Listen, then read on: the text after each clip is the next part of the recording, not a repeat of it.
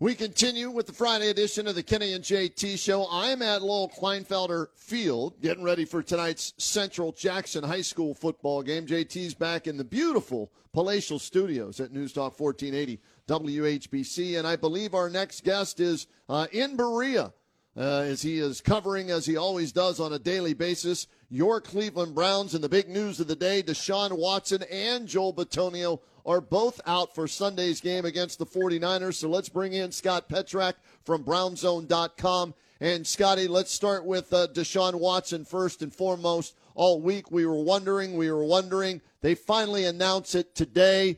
P.J. Walker gets the start. Just your thoughts on another big game that Watson will not play in. Yeah, I mean, there's a lot there, Kenny, right? I think it starts with the fact that we thought he was going to play against the Ravens, and that was 2 weeks ago. So he had the bye in between, 2 whole weeks to recover, 3 from when he got injured against the Titans, and he's still not able to play. Not good for the team. I don't think it's good for him. It's a big stretch of the schedule. So these 2 games are important to the Browns. I'm sure he wishes he was playing. I'm sure the team wishes he was playing because that gives them, obviously, a much better chance to win. Scotty, was there ever a chance that the Browns might have looked back at Kellen Mond? I know he got picked up off of a practice squad and is now a member of the Indianapolis Colts, but was there ever a chance that the Browns may have taken a look at bringing him back rather than going after P.J. Walker? Well, I mean, when they signed Walker, they made the decision to cut Mond and not bring him back. So they chose Walker over Mond back in August. Okay. Scotty, what do you know about P.J. Walker? I'll be honest with you. I didn't even know he started 7 games in the NFL. So what can you tell us about the 5'11", 215-pound Temple Owl? Yeah, I think it's fair to start with the size. Obviously undersized, which is probably why he's, a backup in this league, and he's still on the practice squad right now. He'll be elevated before the game. But I'll tell you what, Kenny, I went back and I watched 2 of his starts with the Panthers last year. I went back and watched him last night, and there's a lot to like about him. He's got a big arm. Like, the ball comes out of his hand on a rope. He can throw it far. I don't know if you guys remember. The Panthers lost a crazy game to the Falcons last year in overtime, and he threw in the air. It was 68 yards. He rolled out to his left, threw 68 yards in the last 10 seconds. And DJ Moore somehow got behind the defense, caught the touchdown that tied the game. Moore took off his helmet, got a celebration penalty. They missed the extra point and wound up losing in overtime. Oh. But my point is, the throw was, not effortless, but he threw a rope 68 yards. You see it time and again. He's got some athleticism. He can run if you need to, so I think they can run kind of the same system. I don't think that has to change at all. He's pretty smart with the ball. I know if you look at his career, he's got 11 interceptions. But last year in those 2 games I watched, the 2 starts, I didn't see him being reckless with the ball. They ran the ball a bunch. He managed the game. He beat Tom Brady in the Bucs last year. So I think he'll handle things well. I think operation will go well. I think he's got a chance to make a couple plays. I was actually impressed when I went and watched the games. Scotty, the thing that concerns me about him is if they get behind, right? Because the 49ers, they're the second-ranked rushing defense. You don't have Nick Chubb. I saw Ford was on the injury list as well. Hunt's only been there for 1 game. And if you get behind with that pass rush of the 49ers, they can pin their ears back. How concerning is that as you cover this team and see that with a guy that's making his first ever start for the Browns? Yeah, well, that's certainly concern. And I think when the Browns coaches are putting this game plan together and how the blueprint to pull off an upset, it starts with keeping the game close. You need your defense to play at an incredibly high level to contain/shut down what's just a magnificent, high-powered 49ers offense. And I think you need to control the clock. Obviously you don't want to put a ton on P.J. Walker's shoulders, right? And he was the 3rd quarterback, a week ago. I think you want to run. That's if you go back and watch those Panthers games, they ran it a bunch. Didn't ask him to do too much. Ran, through some bubble screens. And, he could throw the ball over the middle. I said he could throw the ball deep. But you don't want to ask your backup quarterback to do too much. So I think the Browns will, I don't know if they'll throw early to set up the run, Kevin Stefanski's been known to do that. But I do think there will be an emphasis on the run game, establishing something on the ground, which they weren't able to do in their last two games against the Titans and the Ravens. And I think that was a priority over the bye week. I don't care who the quarterback is for the Browns. It seems as though Stefanski's offenses are never built to come from behind. And, Scotty, when you look at the 49ers, and I mean, I can't believe I'm about to ask this question, but are there any weaknesses on that defense that they might be able to exploit? I think if there is, it's in the secondary. I think the corners, I don't think they're as good as the Browns corners. They're not asked to do a bunch, right? Because they only rush 4 most of the time, so they drop 7, which helps the cover guys. Their linebackers are so good that they take care of the middle of the field.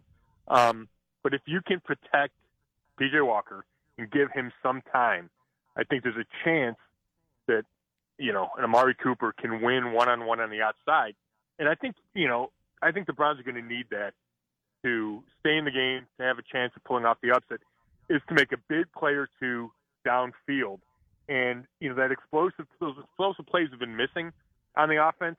And, not that Watson can't throw the ball deep as he can't, because he can, but I think you might be able to catch the Niners maybe off guard and say, okay, Walker can take a shot or two, and if he hits one, it's a huge play in the game and can help change things. How do they do that with Joel Bitonio out, Conklin out, and 2 questionable, tackles at left tackle and right tackle against that 4-man pressure that creates, all kind of havoc in the backfield? Yeah, it's a great question, Kenny. And, I think when the people criticize Stefanski's play calling, that has to be taken into account, right? The fact that there aren't as many explosive plays is probably because you're keeping in running backs and tight ends to help block, and it limits what you can do as a play caller, limits what you can do as a quarterback. But my answer to that would be there's 2 choices. You either have to go max protect, right, and have a one-man route and hope that guy wins, right, and hope you scheme it up. Or you trust that front 5, your offensive linemen, for that play and go, okay, you 5 guys have got to block their 4 guys, and we have to win on this play. And if you don't, then it's up to Walker to get the ball out of his hands or whatever, right? Or you live with the sack. But I think sometimes you got to try to max protect, and the others you got to trust and hope. Boy, that's a lot of trust. That's a lot of hope, man, against this undefeated team that destroyed the Cowboys, on a short I should say in a late game. So the short week in the travel, I know all time the Browns are 7-2 at home against the 49ers, Scotty, 2-1 after the bye with Kevin Stefanski. Does any of that matter or no? It's a good question. I don't think the matchup with the 49ers matters, right? They only play them once every 4 years. Mm-hmm. Everything changes. I do think the bye, coming off the bye, is interesting. And I say that because last year, coming off the bye, they might have played their worst game against Miami, right? They had a big win on, I think it was Halloween, to beat the Bengals.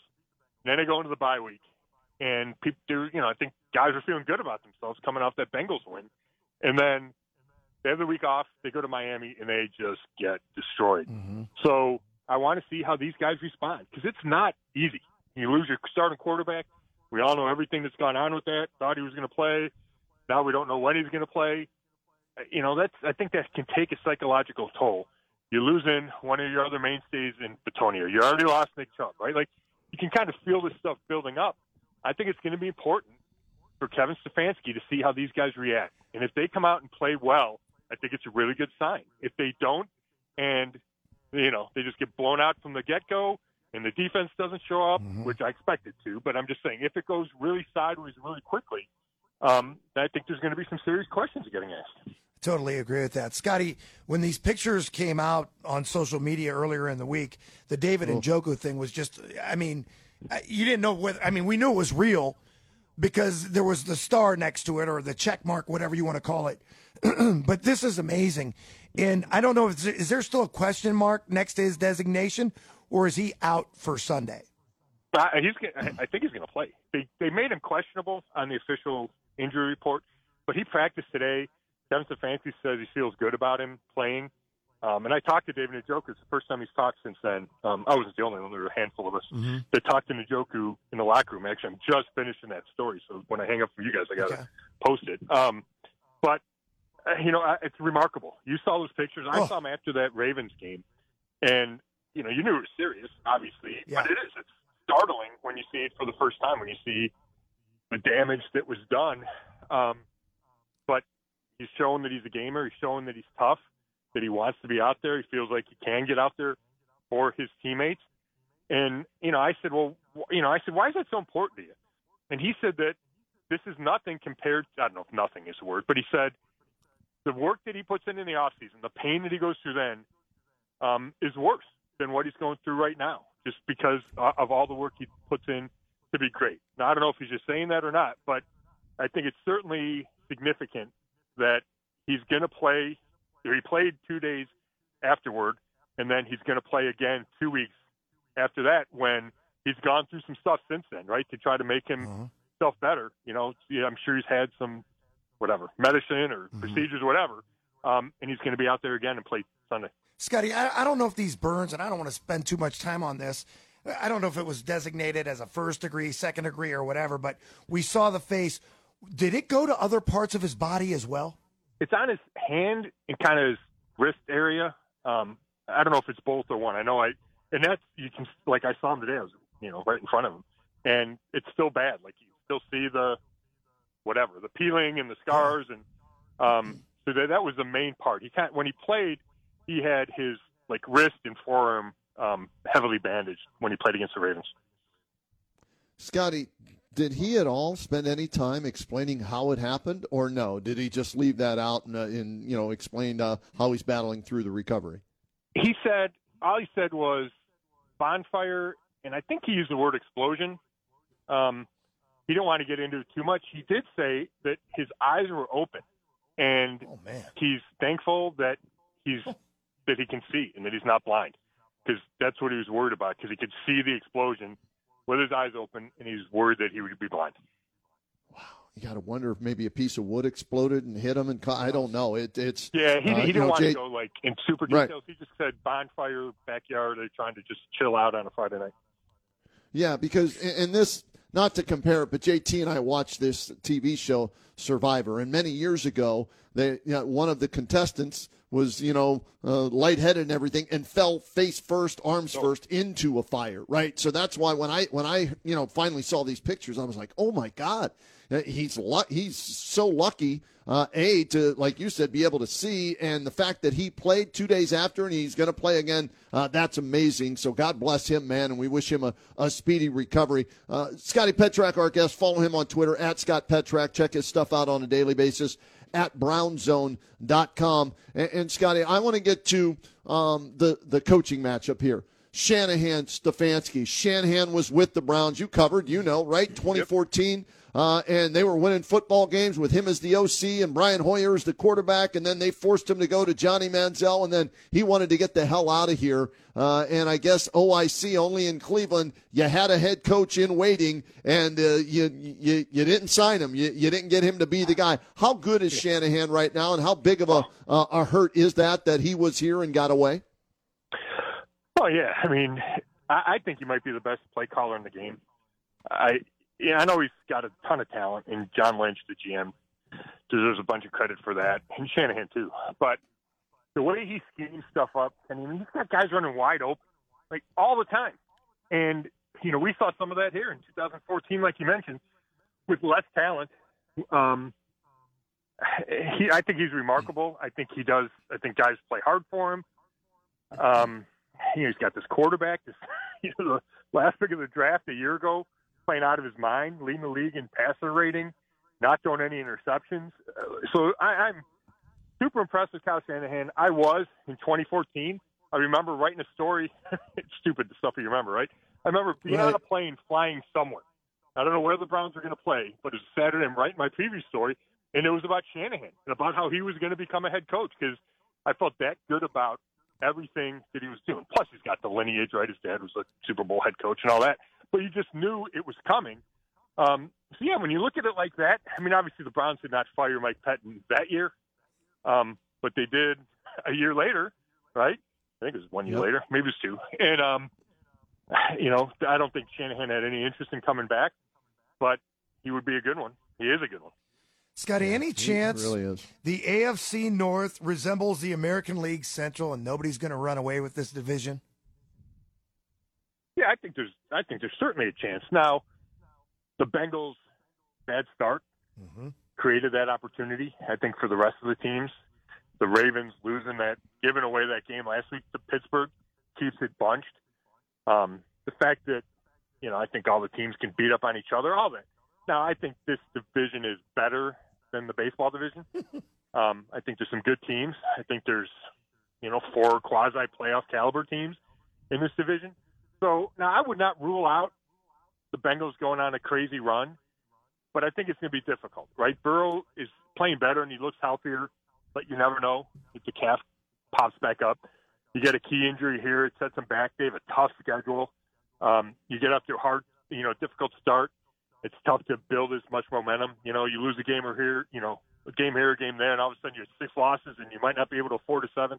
So I think it's going to stay tight the rest of the way, but I would still say if somebody's going to run away, it would be the Bengals.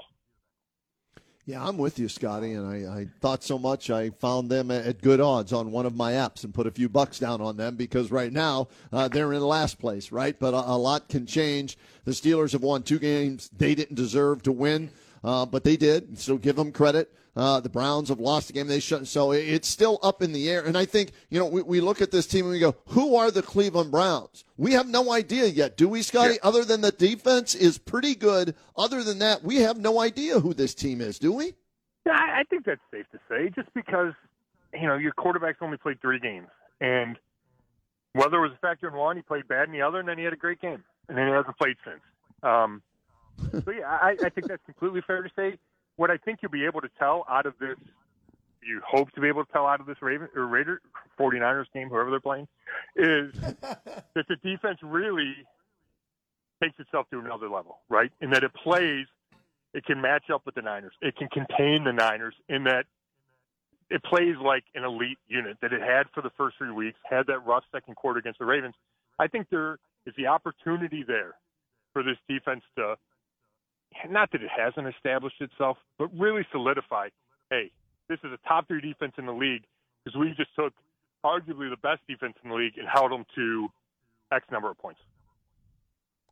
Scotty, I look at this team, right, and defensively, they're pretty healthy, right? So defensively, what did Jim Schwartz say was the problem in the loss to the Ravens? Because they were pretty healthy. Yeah, a couple of turnovers obviously factored into that, or 3 turnovers. But what did he say was the problem in giving up points against the Ravens?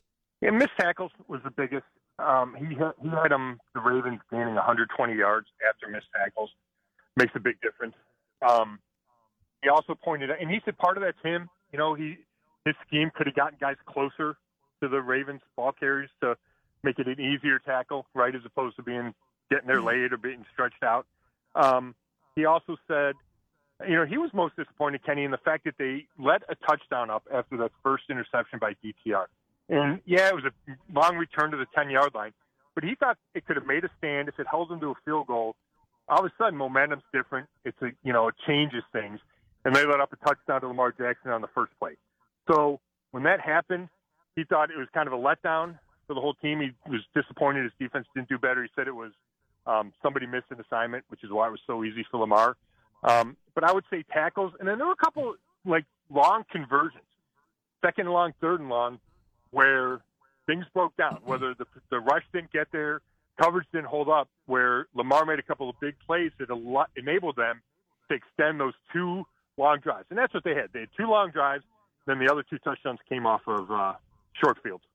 Scotty, earlier today, I read this. I can't believe I'm bringing this up, but it's got some traction earlier this morning. The website Score Mobile, and David Woods writes an article, 5 trades he would like to see or could happen in the NFL. Is there any chance the Browns would make a move and try to bring in Derrick Henry from the Titans, who seemingly are giving up in Tennessee? I don't think so. I mean, we had the same discussion with Jonathan Taylor, right, before the bye. Jonathan Taylor, I think I don't know if he's better than Derrick Henry. He's younger, for sure. I think he's more dynamic. And I don't know if the Titans are giving up. But even if they were, I think the Browns would have to see their run game struggle for a while longer, right? If 3 weeks from now they're still not able to run the ball, maybe you have a different discussion. But I don't know how if Derrick Henry's a specific kind of runner. I don't know how he fits with what the Browns are trying to do, assuming Deshaun Watson plays. You spread things out. I'm not sure that's a great fit. Yeah, and I don't think it matters if your offensive line can't run block who you have back there. And that's, what I'm looking at right now, and that's where I think first you need to see the improvement. And I saw Ford was on the injury list earlier in the week. Is Jerome Ford okay, and will he start? Yeah, he's fine. He was limited Wednesday, but he's a full participant Thursday, Friday. He's good to go. All right. I saw that with all the other injuries. It was like, holy cow, add that to the walking wounded list. All right, Scotty. Oh, go ahead, JT. Well, I was just going to say, I think Nick Chubb makes that offensive line better than we give him credit for. Because up until Bitonio gets hurt, and obviously Jack Conklin, we thought he gets hurt all the time anyway, we always considered we had a great offensive line. There wasn't that many changes. Jed Wills, we don't think he's really evolving into an elite left tackle, but we still considered this as a good offensive line. Maybe it's not a good offensive line, and maybe you need a better or a great running back. I do think that Nick Chubb, we talk to players, they call him like the human eraser, right? He makes everybody look better. He makes the run call look better. He makes a bad call look better. He makes a missed block look better because he makes the guy miss or breaks a tackle or runs away from a guy, whatever. Like, there's certainly truth to that. And I think that's a big factor in why the run game hasn't been the same the last 2 weeks. I'll also say they played two good fronts against the Titans in the Ravens. Now, the Niners have a really good front, too. So I'm not saying it's going to be any easier. I do have confidence in the Browns' ability, the coach's ability to have a good run scheme, right? I mean, that's what Stefanski does. That's what Stump Mitchell, Bill Callahan, Alex Van Pelt, that's what they've always done. And even without a Nick Chubb, they figured out ways to run the ball. So I think coming out of the bye, you'll see maybe a smaller package of runs, but the runs they feel most confident in. I think, it's tough without Bitonio because he's, one of your top 3-4 players. But I think the line will be better. I think there's been some issues, but I don't think I would start killing the line as far as a run blocking line. I think they'll figure it out. I'd like to see Jerome Ford get more opportunities without guys hitting him in the backfield, see how that goes. I think Kareem Hunt's going to have a bigger role. If DeJuan Jones needs to be better in the run game. He's been fine in pass protection and maybe even better than fine in pass protection. I don't think he's been as good in the run game, and I'm sure that was a focus of the bye. So I expect them to run the ball better, and I'm not saying maybe it doesn't show up against the 49ers because it's a tough matchup, but I think they'll figure it out on the ground. But it certainly is concerning given the last two games and given the injuries and the performance of the line to this point. All right, how do you see it? We got 30 seconds left, Scotty. How do you see it playing out on Sunday? Yeah, you know what? I think the defense is going to play well. I think there's an opportunity for the Niners to have a letdown. Big win on Sunday night. They've won 15 in a row in the regular season. Travel across country. They play a 1 o'clock game, which is 10 o'clock in the morning. I think it's going to be close. I think the defense might even get a touchdown. But I can't pick the Browns with P.J. Walker to beat the Niners with all their talent and how they've been playing. So I got Niners 2017. Scotty, good stuff. We appreciate the time, the insight. Enjoy the game. We'll talk to you next week. Thanks, fellas.